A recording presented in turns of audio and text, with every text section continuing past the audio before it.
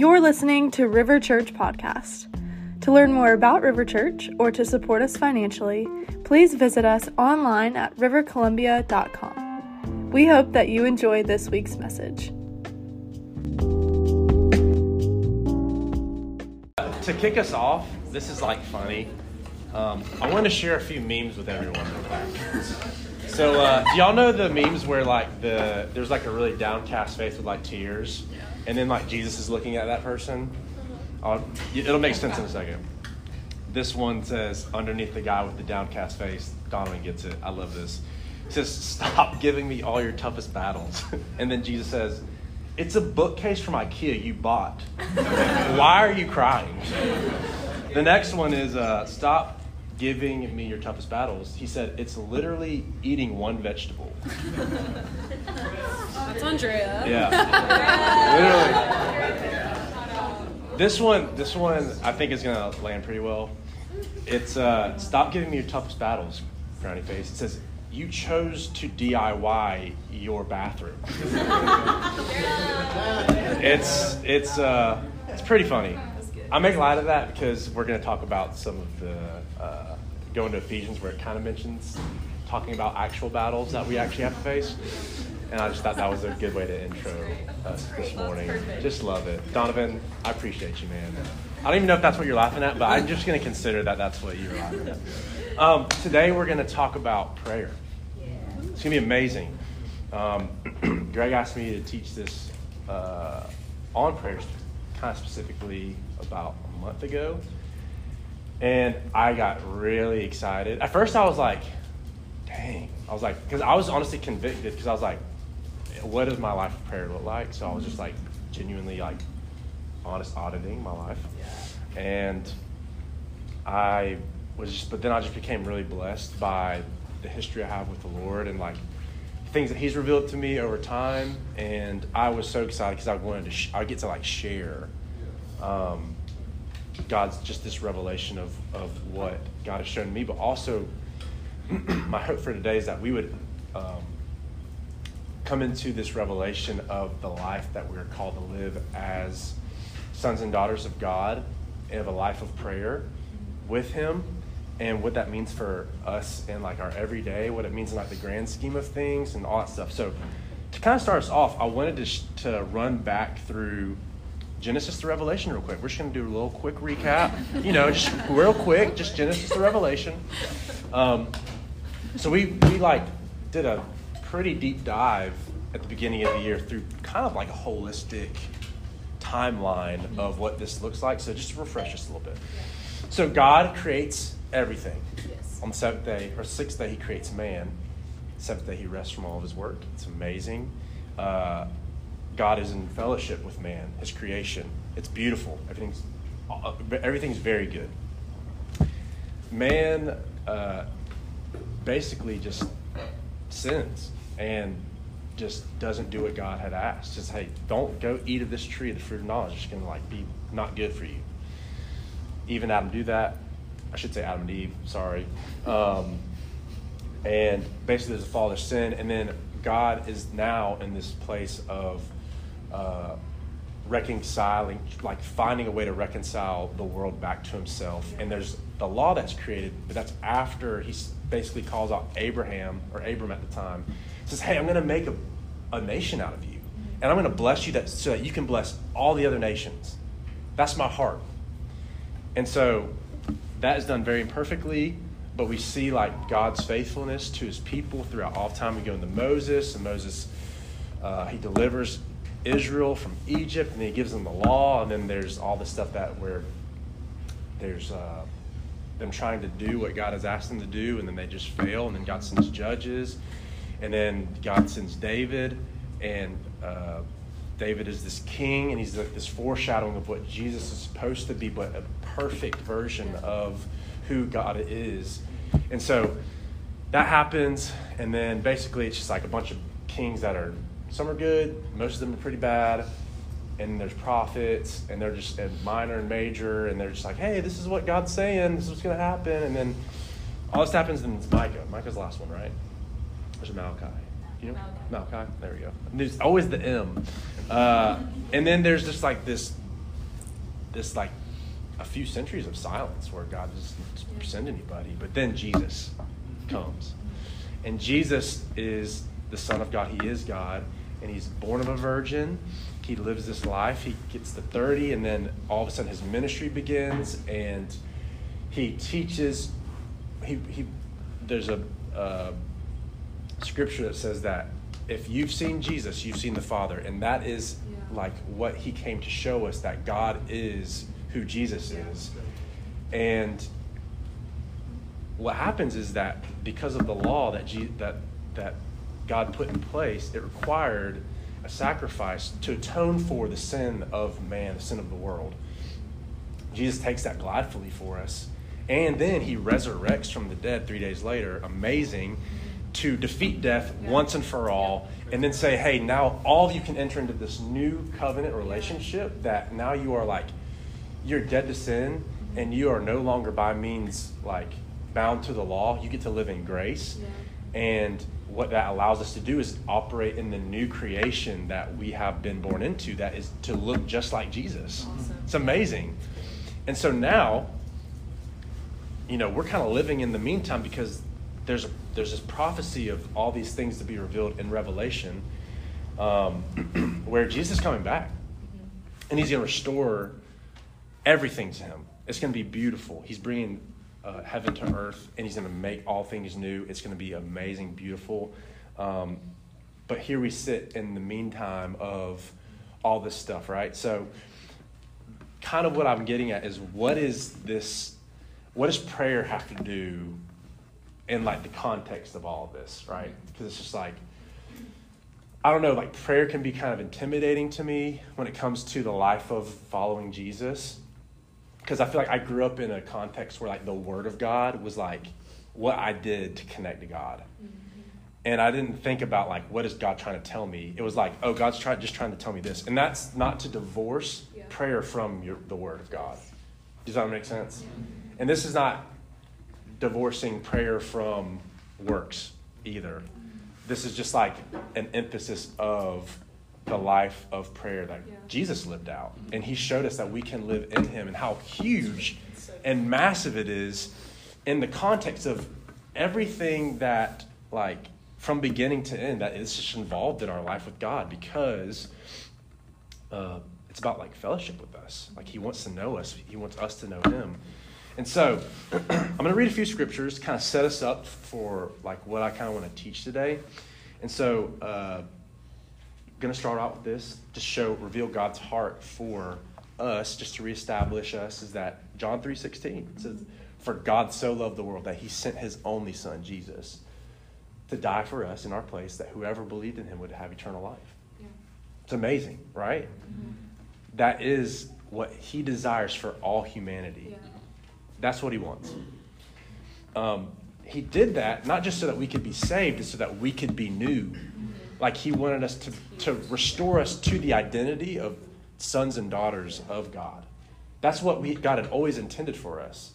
It's not just us being these really good and neat people that look good and do good things. It's like, no, he wanted us to know that he is a father that loves us very much, and he displayed it through sending his son, Jesus, who is the firstborn of what we are actually called to be, to show us an example, but to also just to seat us with him in heavenly places the same way that he seated Jesus, to give us the permission to, like what Adam was doing, ruling and reigning on the earth.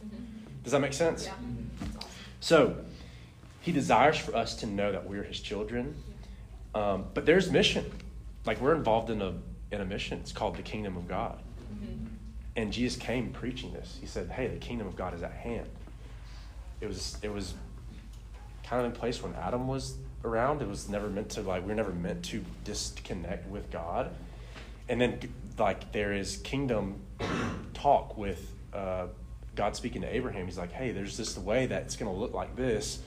It wasn't perfect, but then Jesus came and brought the perfect thing and shows, hey, this is what the kingdom looks like. Yeah. It's about the insides coming out and basically you blessing everything around you. It's beautiful. It's so good. It's so good. It's literally the good news. It's the gospel. And so why is prayer important, and how does Jesus model this for us? Well, I want to kind of emphasize this real quick because there's a story in the Gospels where Jesus, like, if he did what I'm about to read in here today, we would be like, I'm scared, or like I don't know what to do about what I've just seen Jesus do. But there's an account in Matthew 21. I'll just read it real quick. You don't flip there. It says, and Jesus entered the temple, and he saw. And Jesus entered the temple, and he drove out all who sold and brought into the temple, or sold and bought into the temple, and he overturned the tables of all money changers and the seats of all who sold pigeons. And he said, it is written, my house shall be called a house of prayer, but you make it a den of robbers, or den of thieves. Basically being like, this temple, like obviously the temple of, let's not say obviously, the temple of God was meant for worship. Yeah. That's what it was established for. Jesus was in the making, or the establishing of the temple now becoming our body. Our being was now going to be the temple of God. But in the meantime, he was a legitimate Jew who followed the law. We talked about how Jesus has fulfilled the law. So he would have walked out what every Jew would walk out. Yeah. So he would worship in the temple. So he's like kind of like in a sense talking about then and now, like, or then like the den of thieves, where people are basically like using the temple for what it's not supposed to be used for, which is for prayer, which is for ministry. But he's also talking about like us, like that. This is what our life is meant. A temple. This temple is for like, shall be called a house of prayer. That's what our lives are supposed to look like. You and I, our lives are supposed to look like a house of prayer.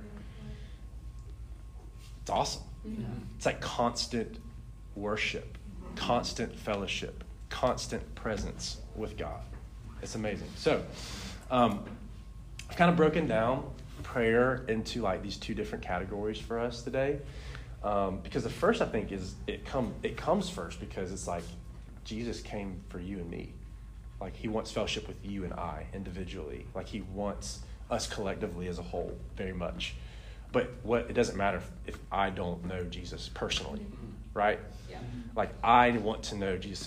So for example, prayer is for our intimacy and our fellowship with God. God wants to know you. God wants to spend time with you because he loves you so much that he sent his own son, Jesus, so that you could have a relationship with him. And it's just crazy to think because, we would not have a relationship with any single person in our life if we didn't know communicating with them or time spending with them. Right? Yeah, that's true. That's good. Any relationship that we have with no talking would fail. I mean, it's just no time spent, nothing. There's no fruit of that relationship. And there's times when you like have had really good intimacy and fellowship with your friends, and like there's been times that's been good, and then there's times when that's fractured if you haven't done those things. And it's just like, I kind of feel like, why isn't things like we're not on the same page and da-da-da. It's like, well, if you look, you just haven't spent time or talked or been honest. Yeah. You know what I'm saying? Yeah. It's huge. And so for us, establishing that prayer is for us to connect with God. So Jesus shows us how prayer helps us stay connected to our Father, talking about us being children of God, to our Father through the Holy Spirit. Yeah. That is very important. Because like life of prayer without the Holy Spirit can be very frustrating and rigid and like not, it can be almost like fundamental versus like coming from this place where we just are honest with God as we just meet with him in his presence. So I'm going to talk about how Jesus kind of exampled this for us. So in Luke 3:21-22, I'll go there real quick.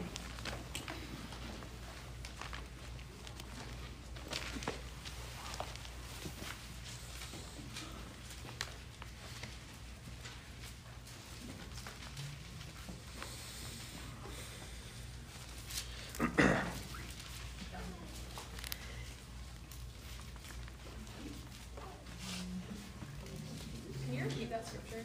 Luke 3:21 through 22. So Jesus went first for us in everything. Like he exampled everything for us.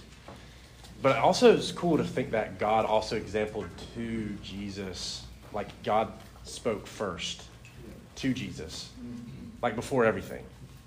And he establishes him in like his identity as the God-man that Jesus was.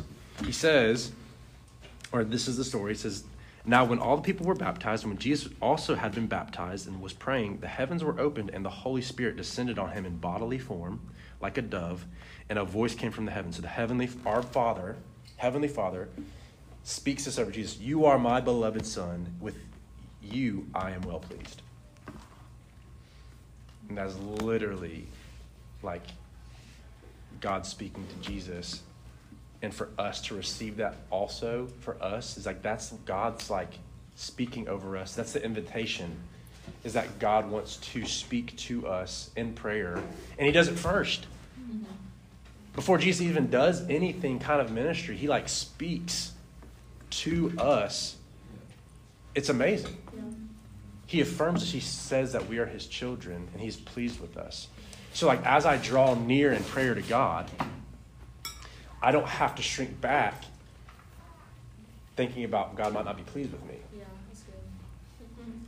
I don't have to be afraid because God is pleased with me and he loves me. And so when it comes to like prayer, I feel like in my own experience, I've gone in times and I've sat with the Lord and very timidly or afraid because I was afraid I was going to be punished. Because like, well, since we last talked, I've done all these things. I've screwed up. I've done this. And then God just like, I love you, my beloved Son. And that's the point of Jesus. He's made a way for us to have communion and relationship and fellowship with the Father, to have intimacy. Let's go to Matthew 6, 5 through 6.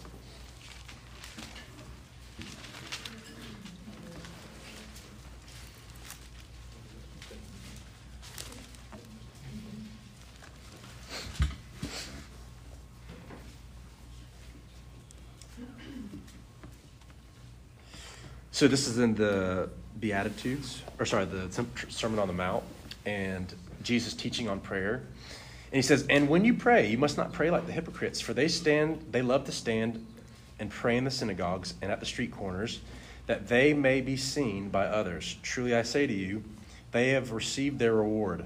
But when you pray, go into your room and shut the door and pray to your Father who is in secret. And your Father who sees in secret will reward you. Like a reward, you know? There's this I don't want to say incentive, but there's just the reality of God. He's just so good. He wants to bless us. He wants to give us the most we can possibly receive. He's so generous. He's so good. He's so compassionate. He wants to like meet us where we're at, and he wants to give us everything. And he already has in Jesus.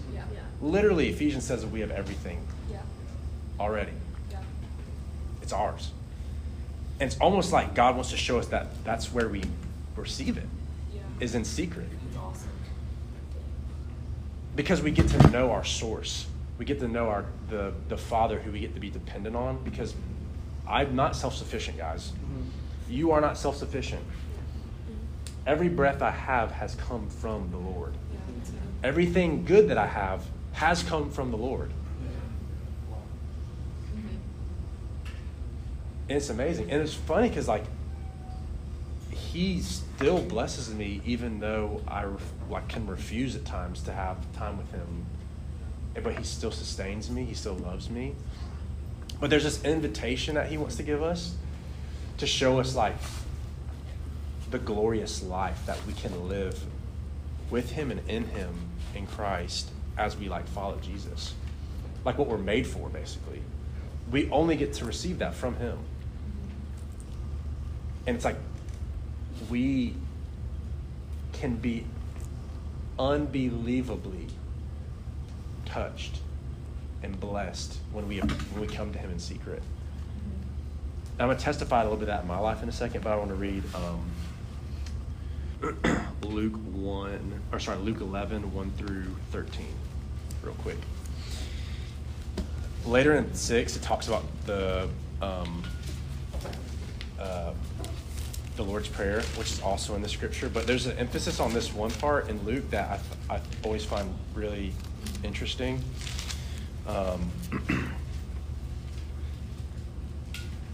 Luke, there we go. Here we go.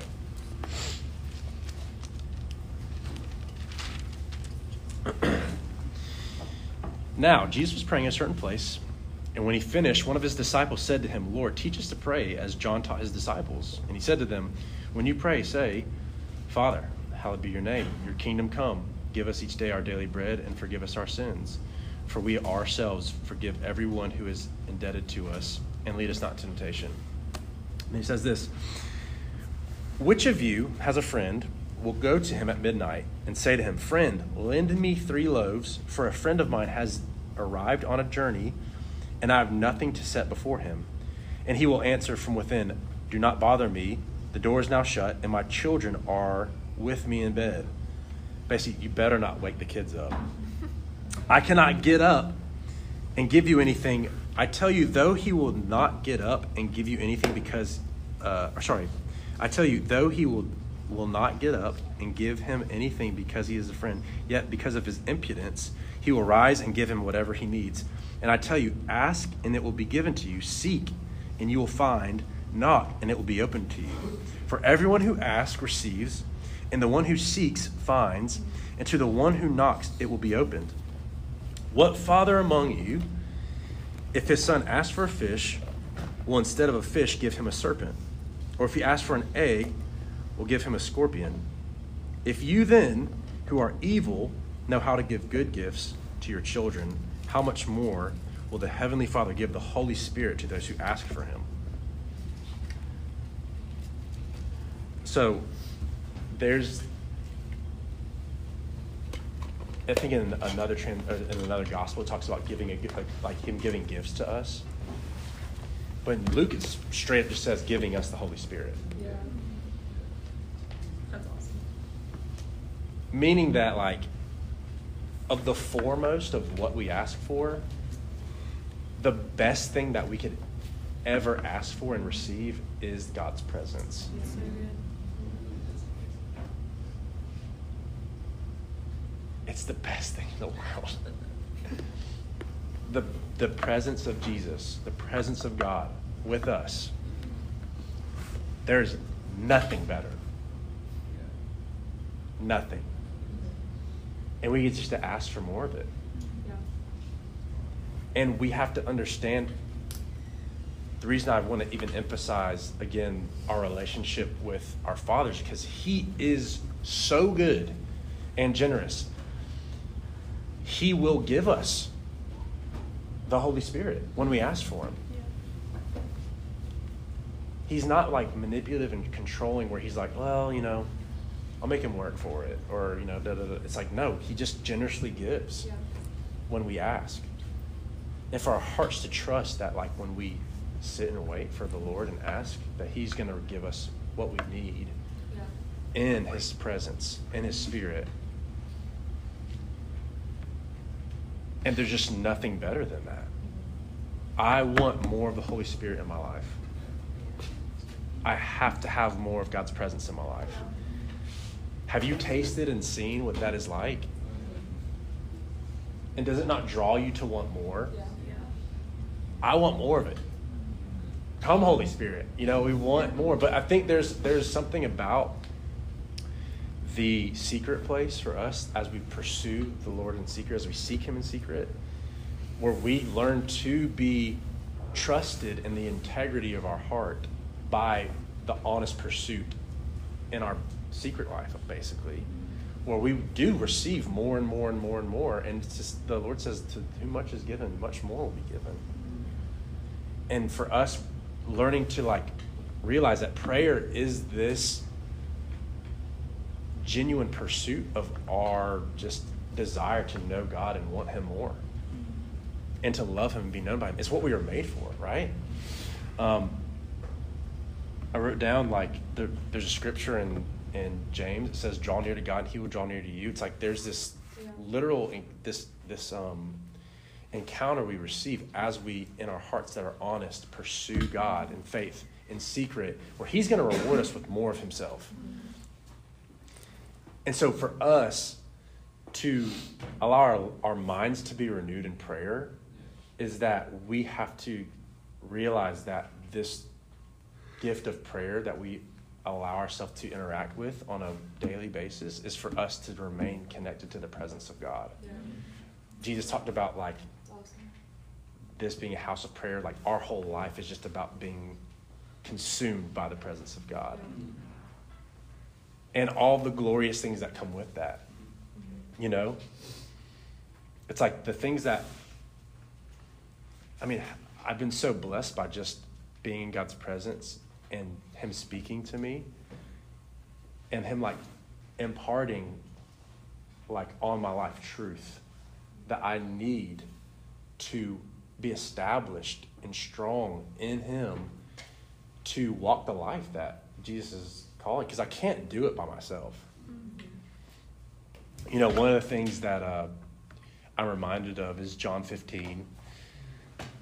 So in 2016, I moved to England, and I was a really frustrated Christian at the time because I was starting to get this revelation about the Holy Spirit in my life, and I was like, I feel like I'm not encountering it. I don't feel like I really know it.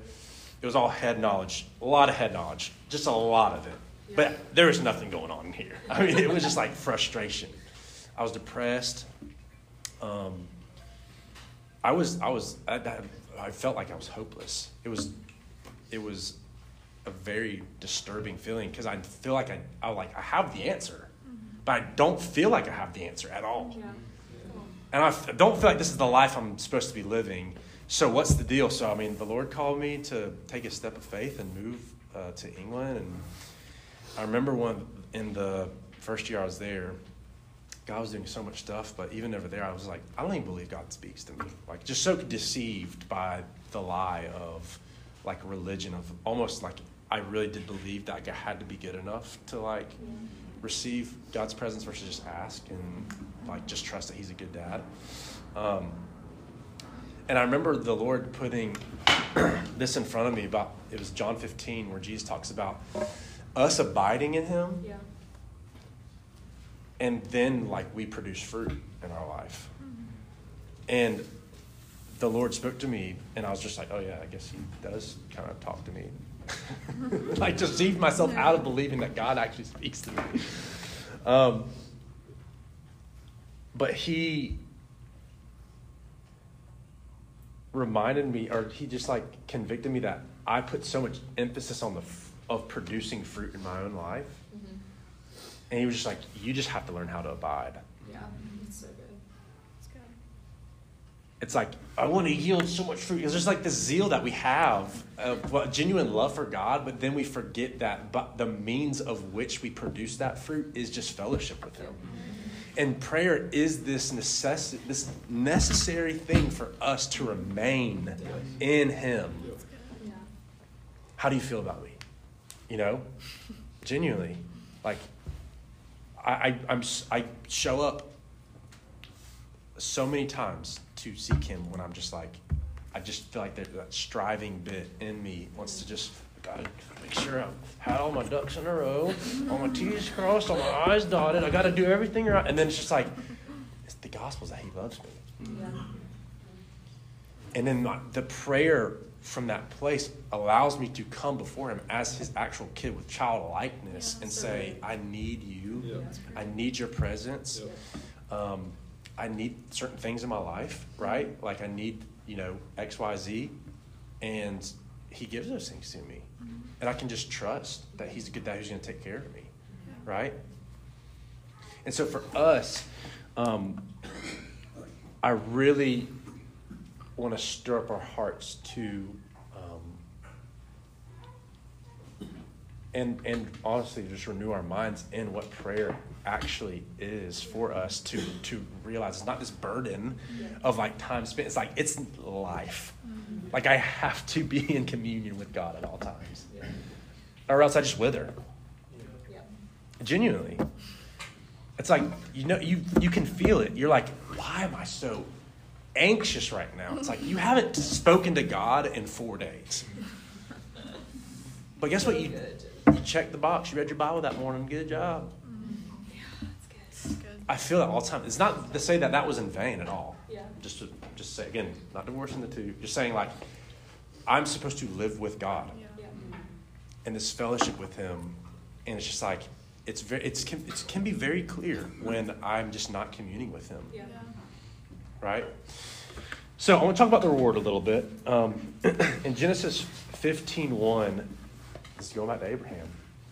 God says, I'm your shield, Abraham, and I'm your very great reward. So Jesus kind of alludes to this reward when he speaks about prayer again, saying like, hey, when you seek God in secret, He's going to reward you with Himself. It's beautiful. And to go into a little more scripture, if you guys don't mind going with me to Psalm 16. We're going to go to David.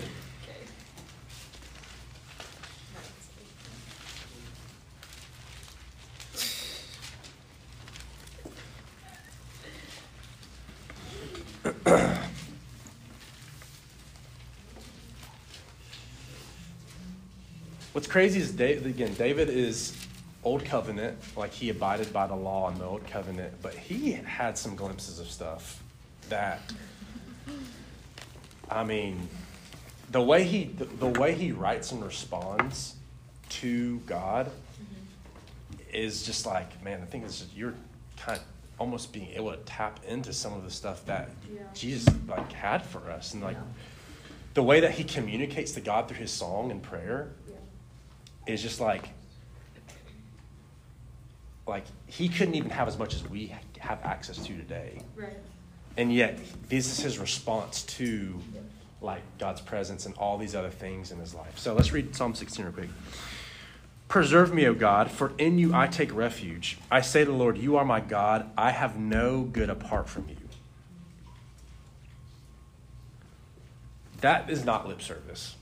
That is literally a response, worship, response to the glory of God, the presence of God, him being like, I have no good apart from you. I mean, that has been a testimony of my heart when I'm in God's presence. I'm like, there's nothing else I need besides you. Everything that's good in my life is you. It doesn't matter if I'm on like the mountaintop or the valley. It's just like, you are it. I have no good apart from you, right?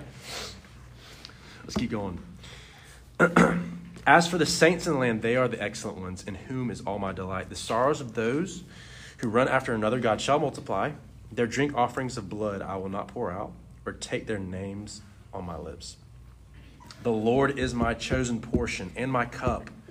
You hold my lot.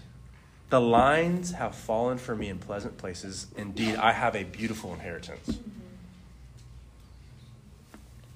That's amazing.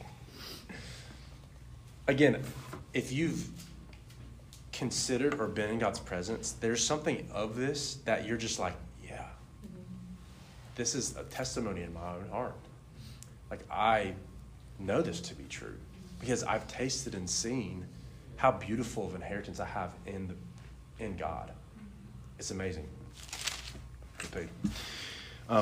I bless the Lord who gives me counsel, and the night also my heart instructs me. I've set the Lord always before me, because he is at my right hand, I shall not be shaken. Therefore my heart is glad, and my whole being rejoices. My flesh also dwells secure. For you will not abandon me, or my soul to Sheol, or let your Holy One see corruption. You make known to me the path of life. In your presence there is fullness of joy. And at your right hand are pleasures forevermore. And I'm going to read Psalm 27:4 real quick.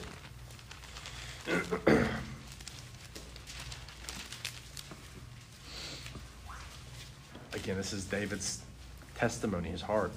One thing have I seeked after, or asked of the Lord that I will seek after, that I may dwell in the house of the Lord all the days of my life, to gaze upon the beauty of the Lord and to inquire in his temple.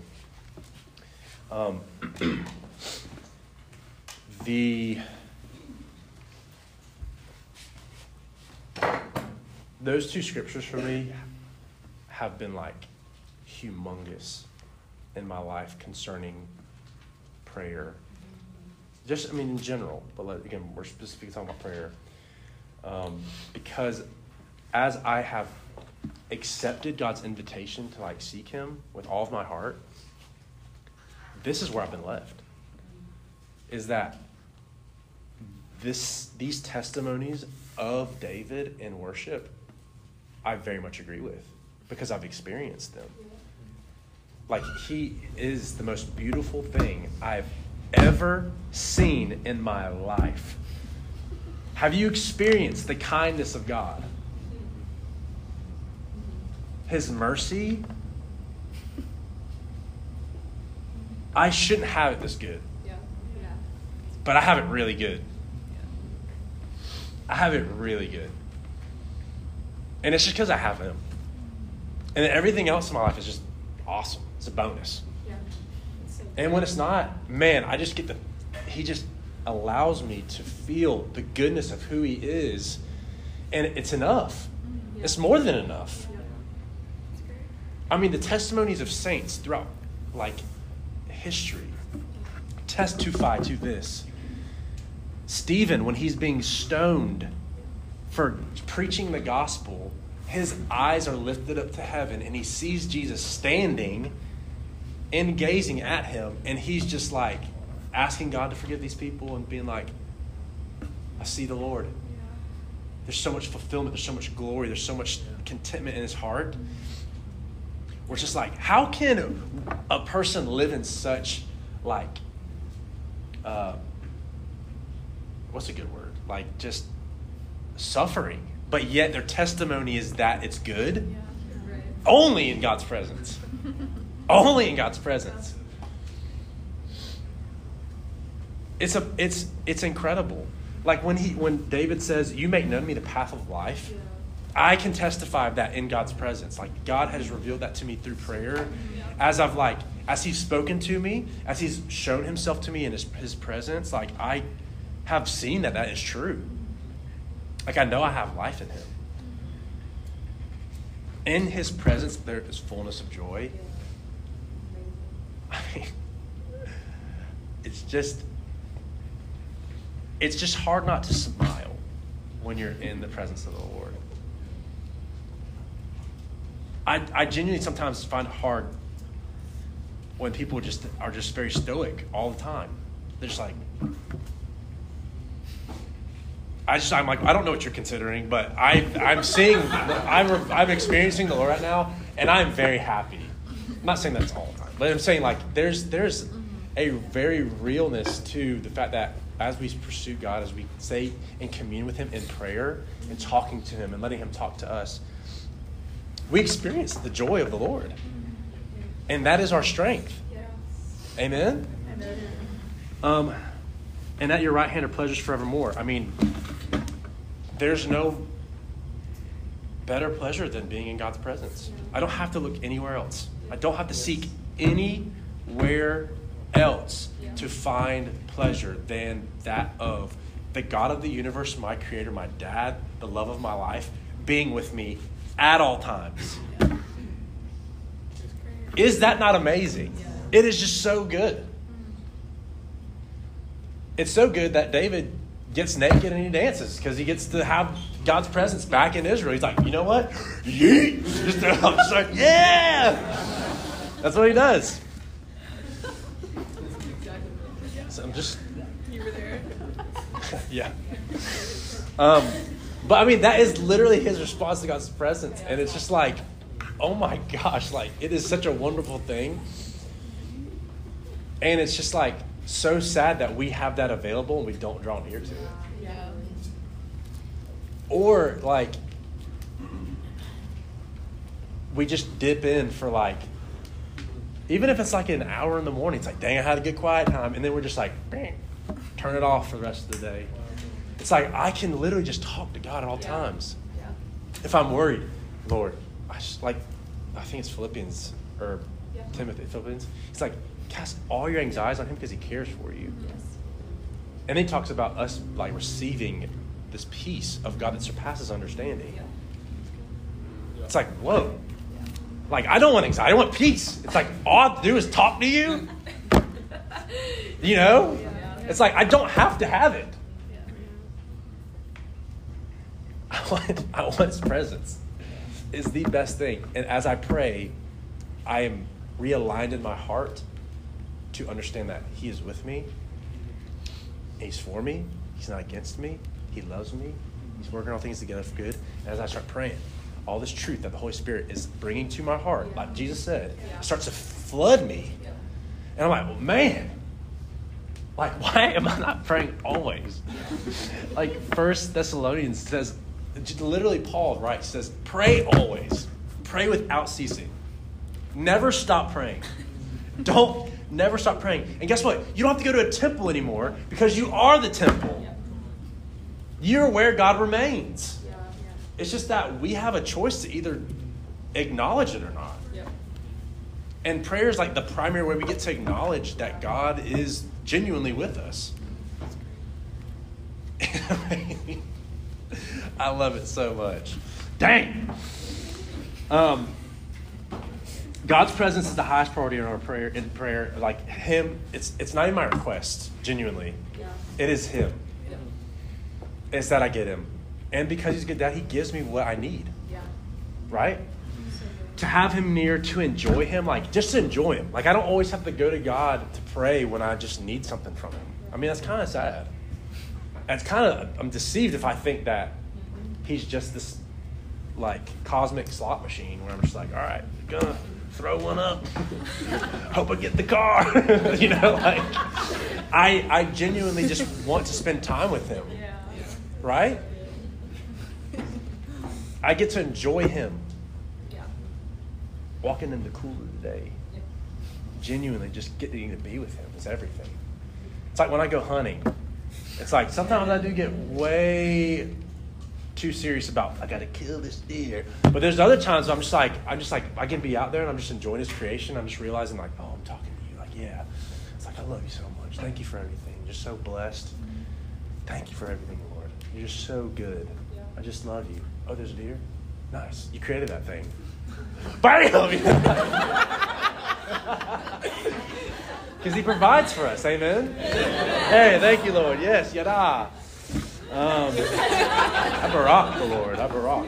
Thank you. Thank you. Thank you. Thank you.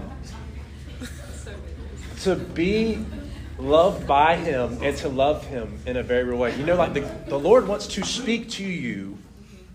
The Lord wants to speak to you. Prayer is not this one-way thing where we're just like, all right, you're going to do it sometime, I guess. I don't know. Or it's just like, what's going on? Or what direction do I need to go in? Or da-da-da-da-da. It's like he wants to talk to us. He shows that in the life of Jesus. The first thing he's like, hey, I love you. You're my beloved son. I have a really funny story. In that season I talked about when I was kind of like super depressed and just, I was just deceived. I remember I was in counseling at the time. And I was just like frustrated because I was talking to the counselor and I was just like, I don't feel like God talks to me. He was like, oh, that's interesting. And I was just like, yeah, you know, da-da-da-da-da. And then I go on my way back, I'm driving. And I was like, God, if you have anything to say, what would you say? And all I share is, I love you. And I was like, of course you'd say that. What else? Genuinely, it's like that wasn't what I needed. It's like I needed to know that he loved me. Yeah. And I wouldn't even accept it. Yeah. Because I was so deceived that he wasn't my dad. Yeah. That just loved me and wanted to be with me. Yep. I was so like working to like do all this good stuff that I just missed the whole point in the first place. That's so good. Yeah. And so like I can just receive when I go into pray with him in secret, like trusting that it's like in his presence, he's going to speak to me because he loves me. And it's not always because and our mind has to be renewed in the fact that if God speaks to me, it's going to be because he has to tell me something that I'm going to do. Because I've worked myself up in thinking that every time God speaks to me, he's just going to command me to go sacrifice something. Yeah. I got to go sell my car now. So there's this really weird, it's not that he can't say that. It's just that my mind is so, has been deceived by this, what's been painted to me through this really weird leaven of a weird sacrifice that I have to sacrifice to please God versus God has, his pleasure is in Jesus and I am in Christ, and that I walk with him in fellowship. And if he does ask me to do something, it's for my good. Yes, it's good. And it's not because he's going to hide his face from me because I am disobedient. You know what I'm saying? I don't have to fear punishment. Yeah. And so it's good or bad. So it's every time I draw near to God, it's good because I've been really obedient. Right. Or if it's oh man, I don't want to, it's no. I genuinely just get to sit with the Lord. And have you ever just let him speak good things about you? Seriously. Your right to have the last word about yourself or your circumstance is just not from the Lord. And you have to let him speak in. Yeah. We don't get to do that. Yeah. It's not like I get to have that. It's I can, but do I want to just continue to live miserably? Or can I actually allow the Holy Spirit to instruct me and let him speak to me in truth? I hope that thing doesn't go. I know, I thought you were about to 2 times in 1 year? That'd be pretty bad. I'm talking about my seat busting.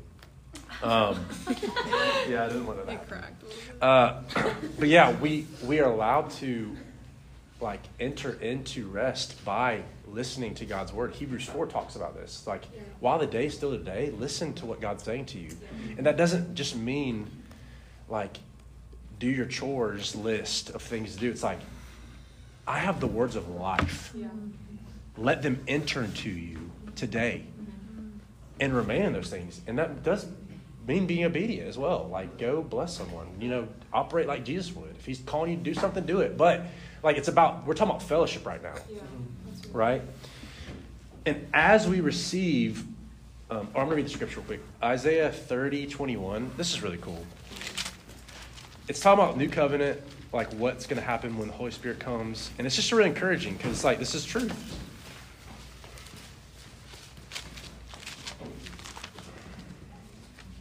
There we go. 30:21. All right. Where you at?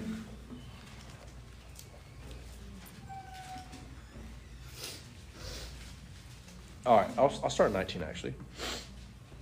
30:19-21. For a people shall dwell in Zion, in Jerusalem. You shall weep no more. He will surely be gracious to you at the sound of your cry. Oh. Yeah. That makes me want to cry. Yeah. In fact, it has begun. As soon as he hears it, he answers you. I mean, what? Yeah.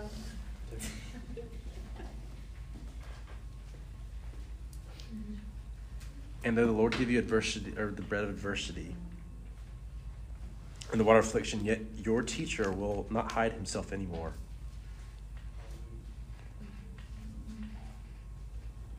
But your eyes shall see your teacher,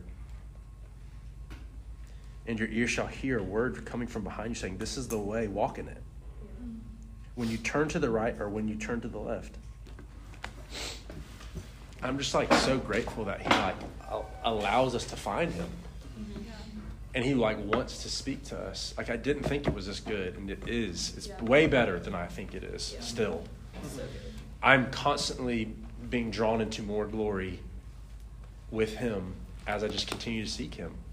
And it just keeps getting better. It genuinely does. As I allow him to talk to me, let him speak to you. He has the words of eternal life. He is the Word of God. We know this, right? He is the Word, Jesus. And he wants to come into our hearts and show us eternal life. and give us eternal life.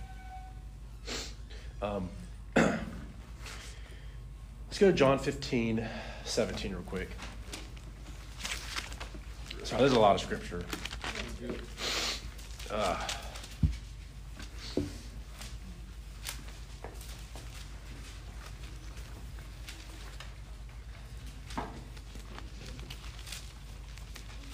So Jesus is talking about, before I get to that, I'm just going to talk about this for a second.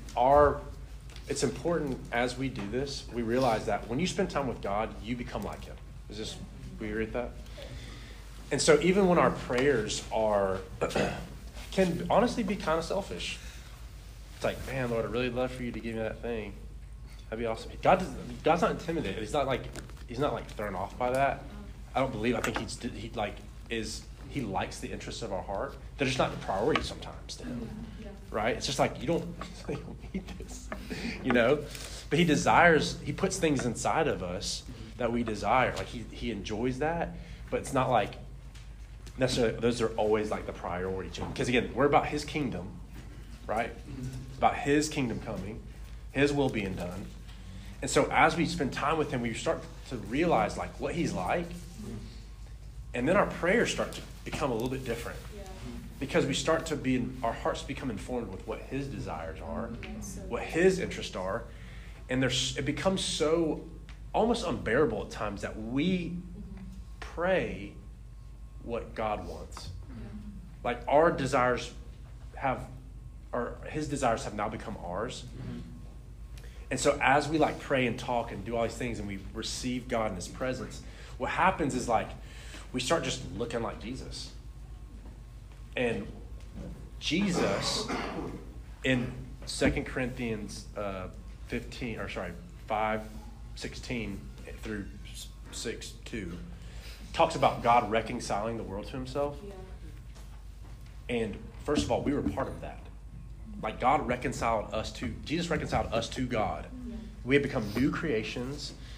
And so we partake in that as we fellowship. But as we do that, we realize that his spirit lives in us, and his spirit is trying to do the same thing it did for us to other people. You're right. Yeah.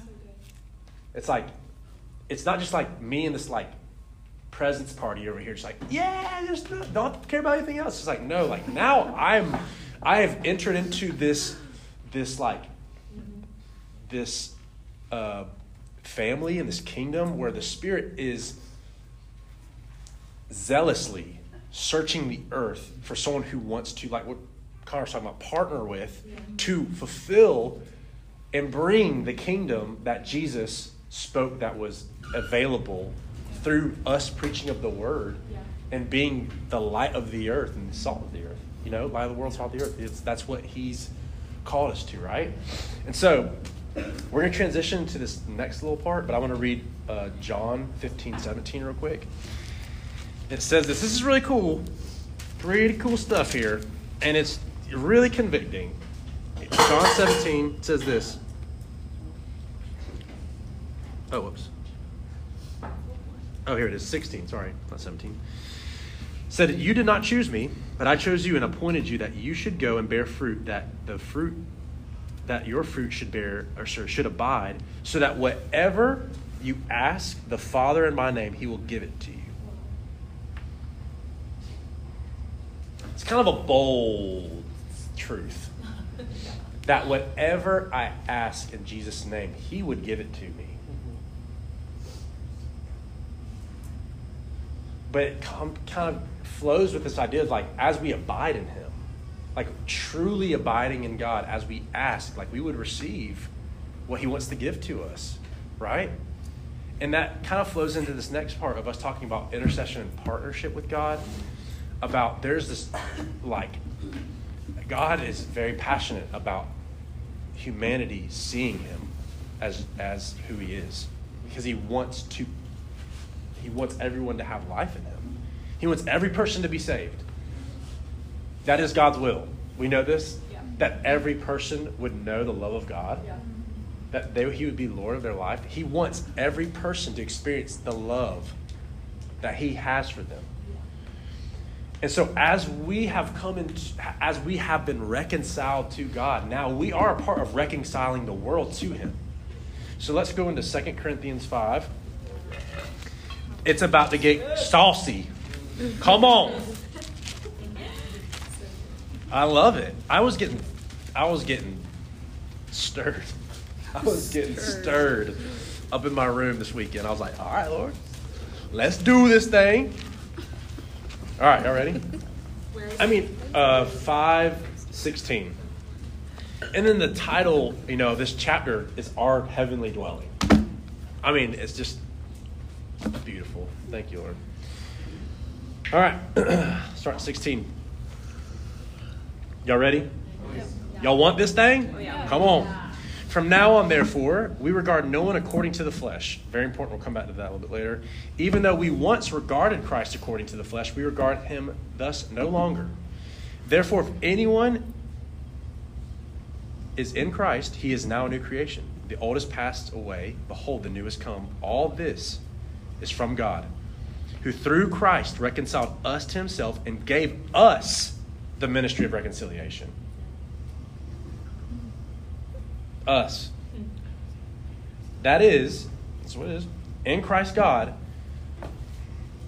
was reconciling the world to himself, not counting their trespasses against them, and entrusting to us the message of reconciliation.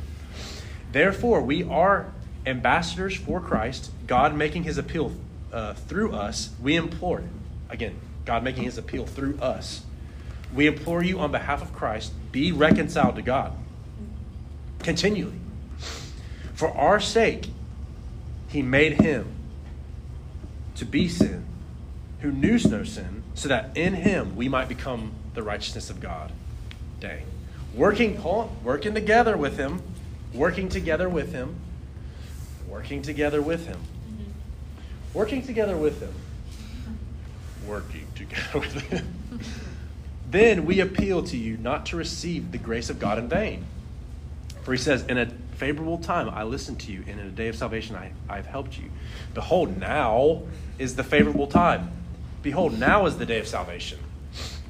So God is like saying, hey, there's this thing that I was doing already, and you've been included in that, and now you're just going to partner with me in continuing to do it. Yeah.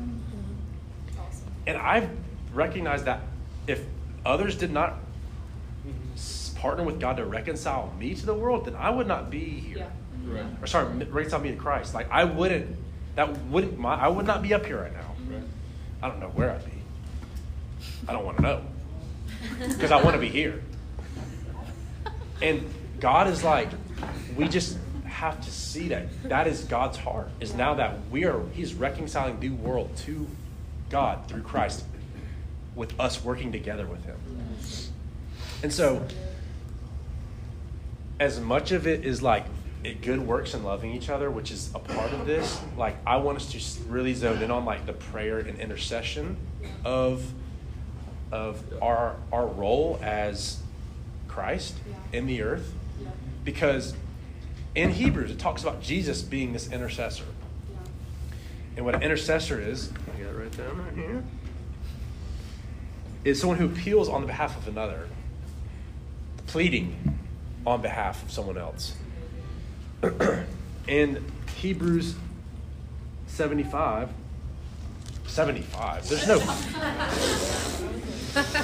there's no 75. Are you kidding me? 725, hold up. Let me get this real quick. I'm going to read this. You don't have to flip there. Don't worry about flipping there. 725 says this. This is Jesus. It says, consequently, he is able to save to the uttermost those who draw near to God through him, since he always lives to make intercession for them. Jesus has always been and will always be interceding for us. Yeah. Right now, Jesus is interceding for us as we receive the word.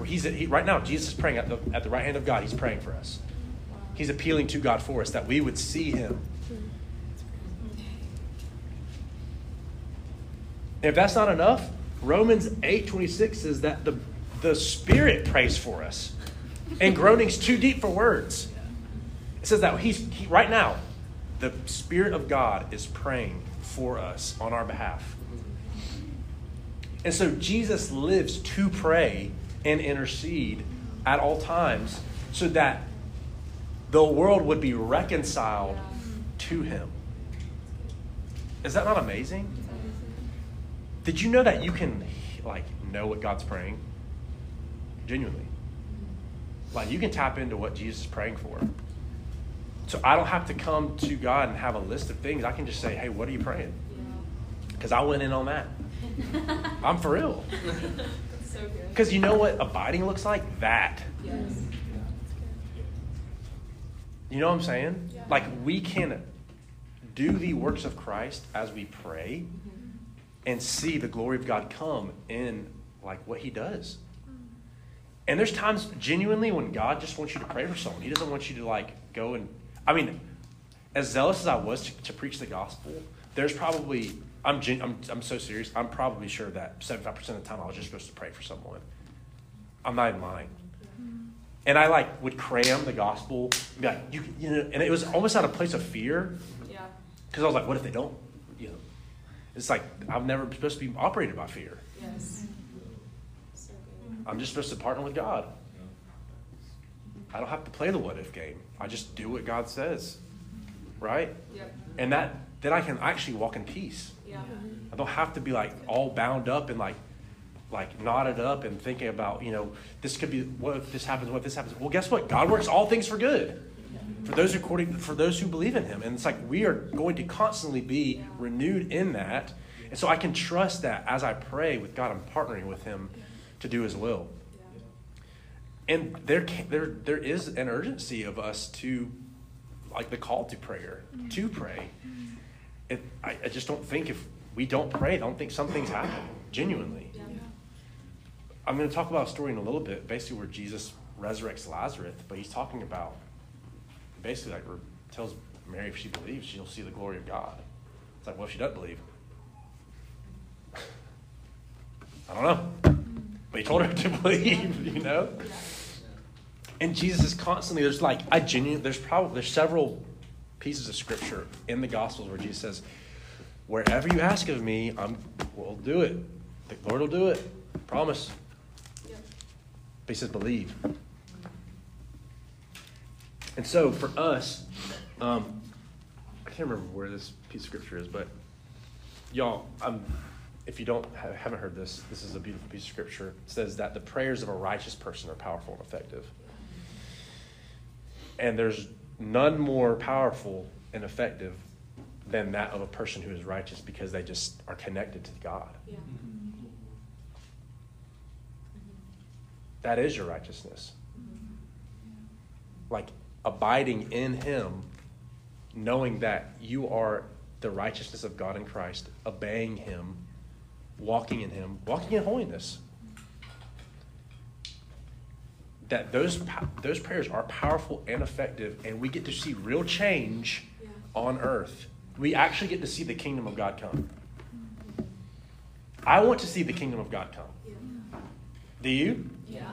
I want it so badly. And there's times where my heart has to get corrected because I want other things in that. But I genuinely, desperately want to see the kingdom of God come. I want to see my brother be saved. I want to see another brother come home. I want to see my sister become pregnant. I want to see peace on earth. I want to see breakthrough in the lives of so many of us. I want to see debt eradicated. I want to see healing. I want to see the glory of God come into the earth. Right? I forgot to mention this earlier, but there's a scripture in Revelation 11. You don't have to go there. But basically, it talks about in the end that the kingdoms of this world have become the kingdoms of our God. Yeah. And that is our heart, is that everything would rightfully be his in the name of Jesus. That we would see order put in right place as Jesus becomes Lord and he's glorified in the earth. Right order. As his glory comes, things just get established how they're supposed to. And that means that we don't have to figure everything out either.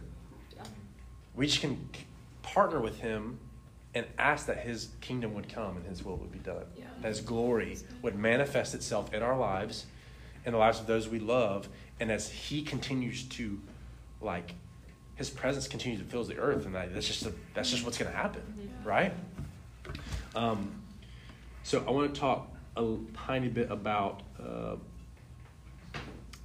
some examples of Jesus' intercession. Let's go to Luke 22, 31 through 34. This is crazy. This is, again, I want to show us the examples of this. And I did forget something earlier, including our fellowship and intimacy with God. There's countless times in Scripture when Jesus, it's accounted that Jesus said he went away to pray. Yeah. He literally left the disciples. They're probably trying to follow him. He's like,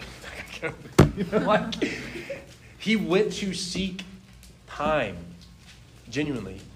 So there's times that he was probably still doing his Jewish rabbi stuff where he would go to the temple as he ought to, but he would go away to pray with God and get time with him. Yeah. Right? And that's an example for us of what that can look like in our lives, right? So, Luke 22, 31 through 34. Let's see. I still get shifted around here, trying to figure out where the heck these books can be sometimes. Luke.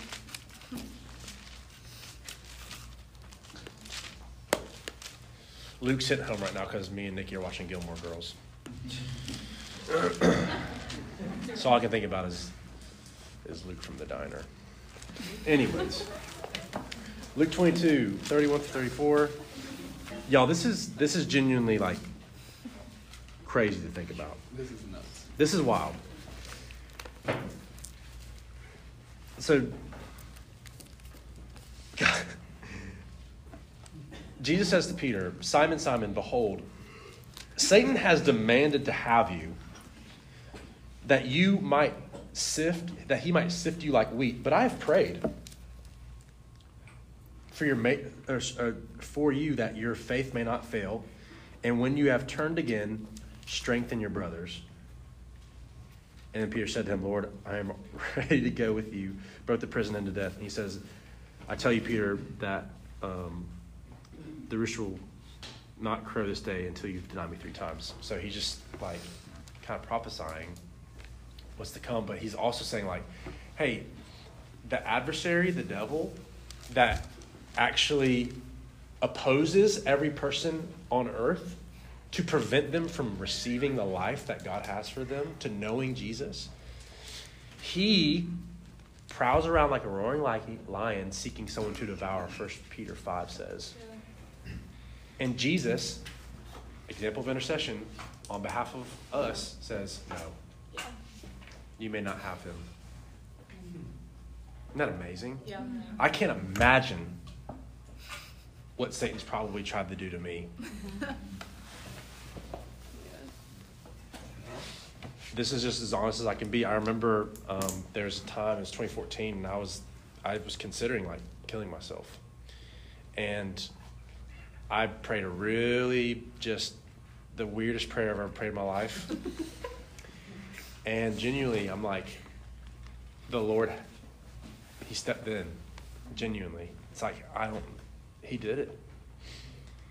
And I can't imagine, because of how I felt, what was probably distorting my mind and wanting me to die. But Jesus stepped in. Mm-hmm. He got interceded for me. I know he did, because he lives to do it. Yeah.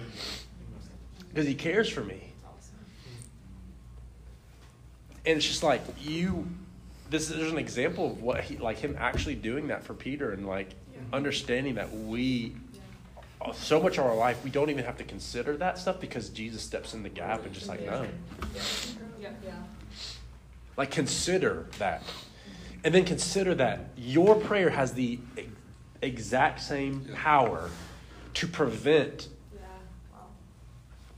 whatever cause the enemy has schemed, so that we can continue to have life, or others, primarily, right?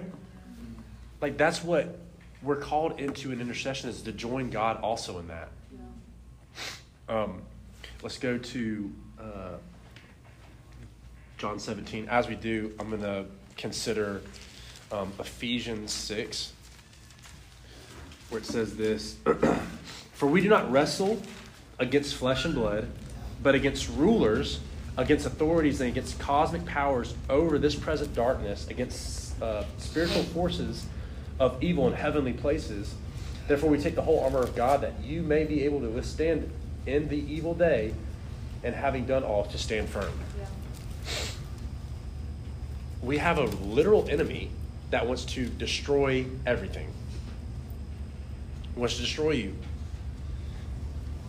And we're not against people anymore. Yeah. We're not against flesh and blood. We're against the principalities of the air that want to bring destruction and death into every single life on earth. And Jesus is standing in the gap, and he's wanting us to join and partner with him to say, no, there will not be destruction, there will not be death, there will be life. Yeah. My kingdom will come Yeah.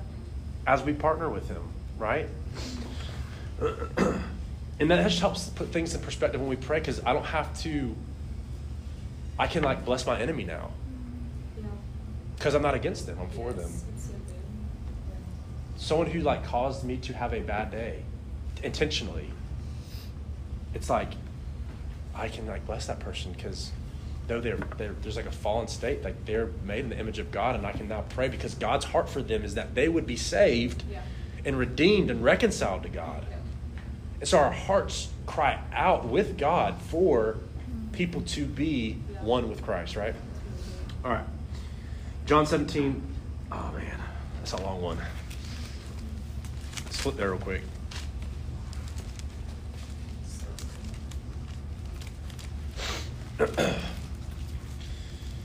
This is like literally an insane chapter that changed my life, because I realized that Jesus was praying for me. Yeah. So let's read this. I'll try to do this quickly. When Jesus had spoken these words, he lifted up his eyes to heaven and said, "Father, the hour has come. Glorify your Son, that the Son may glorify you, since you have given him the authority over all flesh to give him eternal life to all those you've given him. And this is eternal life, that they know you." Oops. They know you. Hold on. "The only true God, and Jesus Christ, him you have sent. I glorified you on earth, having accomplished the work that you gave me to do. And now, Father, glorify me in your presence with the glory that I had with you before the world existed." I want that glory. I want to partake in that. Yeah. "I've manifested your name to the people whom you have gave me out of the world. Yours they were, and you gave them to me, and they have kept your word. Now they know that everything you have given me is from you, for I have given them the words that you gave me, and they have received them, and have come to know in the truth that I came from you, and they have believed that you sent me. I'm praying for them." It's amazing. I'm not praying for the world, but for those whom you have given me, for they are yours. All are yours, and yours are mine, and I'm glorified in them. And I'm no longer in the world, but they are in the world, and I'm coming to you, Holy Father. Keep them in your name, which you have given me, that they may be one, even as we are one, which is just a crazy thing to think about. The unity that we can partake in. Jesus prayed that, so that means it's possible for us to be unified with each other as the Godhead, 3 in 1, is unified with each other. Just consider that at some point. Not right now.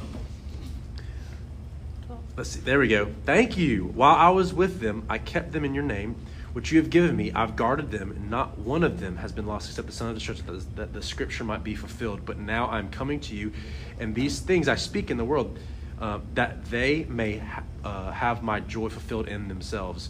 I've given them your word, and the world has hated them because they are not of this world, just as I am not of this world. I do not ask that you take them out of the world." So there's no more of this like, all right, let's hold on till Jesus comes back. It's like, no, just get in. Just like get into the world and be Jesus. That's literally what Jesus is praying. Yeah. Like, go to the darkest place and be the light. That's what he's like, praying for the disciples. He's like, don't make it comfortable. Let them go to the worst places on earth and preach the good news that every person would be reconciled to me. It's amazing. That's awesome. No comfy prayers. Let's see. There we go. 16, is that right, Emma? Yep. They're not of the world, just as I'm not of the world. Sanctify them in truth. Your word is truth. As you sent me into the world, so I've sent them into the world. And for their sake, I consecrate myself, that they also may be sanctified in truth. I do not ask just for these, but also for those who will believe in me through their word. And that, as soon as he prayed that, boom, you would be included in that. Literally, that prayer was for us. I always get just bewildered by that. I'm like amazed, because I'm like, the life I live today was on the back end of that prayer. Yeah. It's and generations have been impacted by just those words right there. It's so amazing. The glory that you've given me, I've given to them, that they may be one, even as we are one. I am in them, and you in me, that they may become perfectly one. She's trying to get the point across, that this is the reality that we can live in, that we would be one as he is one with him. Father, I desire that they also, whom you have given me, may be with me where I am, to see my glory that you have given me, because you've loved me before the foundation of the world. That is another just a crazy thing that God would share. He would not withhold the glory that God has given him, but we would partake in the glory and the presence of God that he designed for us. O righteous Father, even though the world does not know you, I know you and know those who you sent to me. I made known to them your name, and I will continue to make it known, that the love with which you have loved me may be with them, and may love me, may be in them, and I in them. It's just, that's literally God's heart on display, is that he's praying, reconciling the world to himself. And let's quickly flip to John 11 real quick.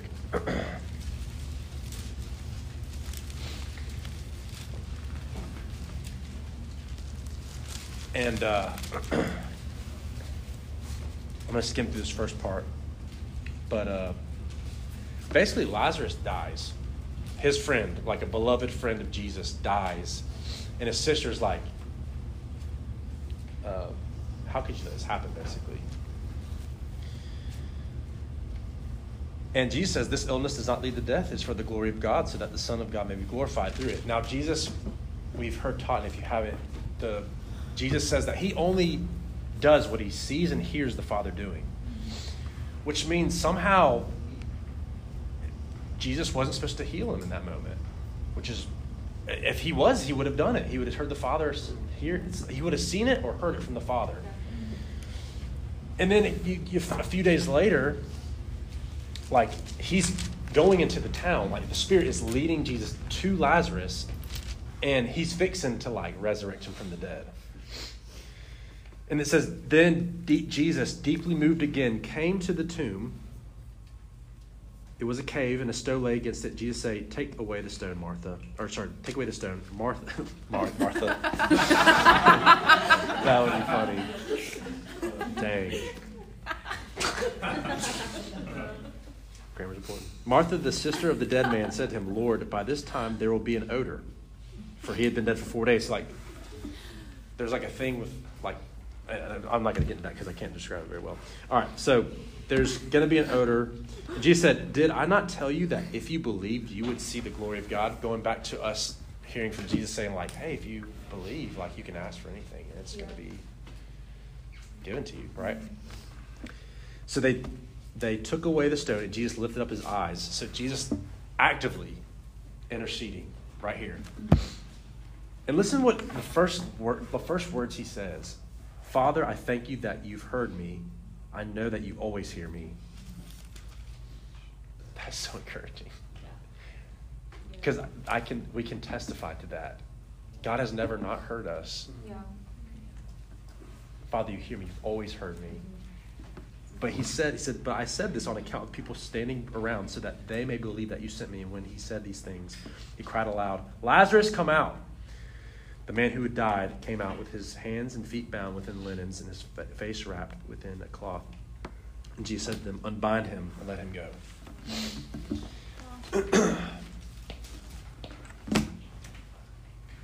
God is looking for us to partner with him in prayer for the world. I want to just testify real quickly of a few testimonies I have in my own life of seeing this, like the fruit of intercession. When I was 21, I remember my sister just had been kind of like grappling with the idea, but hadn't been saved. She didn't know God. And I remember I would wake up every morning at like 5 or 6, and I'd spend time in the Word, but then I'd get on my face in my room. And that was genuinely one of the most sweet times I've ever experienced in my entire life, because I just met God. It was just like, he's here. And his presence is in my room. And it was like the first time I'd actually kind of experienced that. And I was like, what is going on? And it was so amazing and so glorious and like satisfying. I was like, this is incredible. This is what you have for me. And I remember praying and being like, Lord, save my sister. I want her to be saved. I want her to know you so badly, because I was experiencing all the things that God wanted to give to me. And it's like, he wants to give that to her. And I'd be like, Lord, save my sister, save Counselor, save Counselor.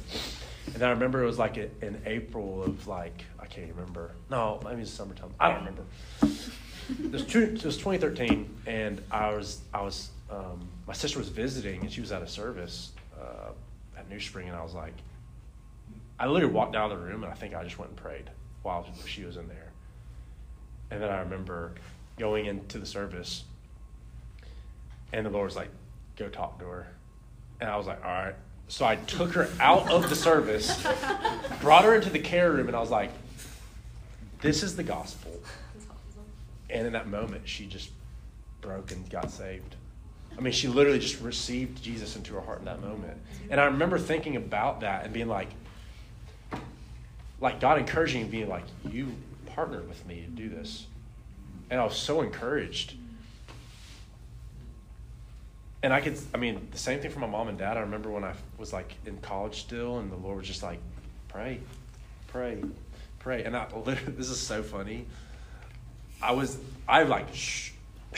We lived in like the epitome of a shoebox with like, we named a spider called Tina, and there's roaches everywhere. One morning there was like ants in the guy's cereal, and he kept eating it. That's how gross we lived in college. And I remember, this is so funny, but to set it up, I was just so desperate to want the Lord and see him move in my family. All the other rooms were occupied at the time. And so me and my buddy slept on a pull-out couch just together. We'd just be like, me and Austin Duffy just would like, but every night before we went to bed, we'd pray together. And I remember praying for my sister. I remember praying for my family. And within that year, all of them, like my mom, my dad, and Kessler gave their lives to Jesus. And it was just like so like unbelievable. Yeah. There's another moment. I remember when I was living in England, I had like a 15-minute like bike ride to work, and I think I was walking that day actually, and we've just been like encouraged in our meeting the night before of like what if we just prayed for people? And I was like, yeah, what if we just prayed for people? And I was just getting so worked up because I was like, God can do it. He can do it. He will do it. And then I was faced with the reality of like, either I'm going to do it or not. And I saw this guy walking down the road with a limp. And I was like, hey man, are you okay? He was like, no, I got beat up last night. I was like, oh God. He like got thrown in a shrub and like slept there all night. And he was walking back and just got like, it wasn't like brutal where he's like, you're really in trouble. It's like, he just got messed up a little bit. Anyways, so I'm like, hey, well, dude, I want to just tell you about Jesus, and I'd love if I could actually like pray for you. He was like, okay. And I was like, sweet. And I was like, all right, Lord.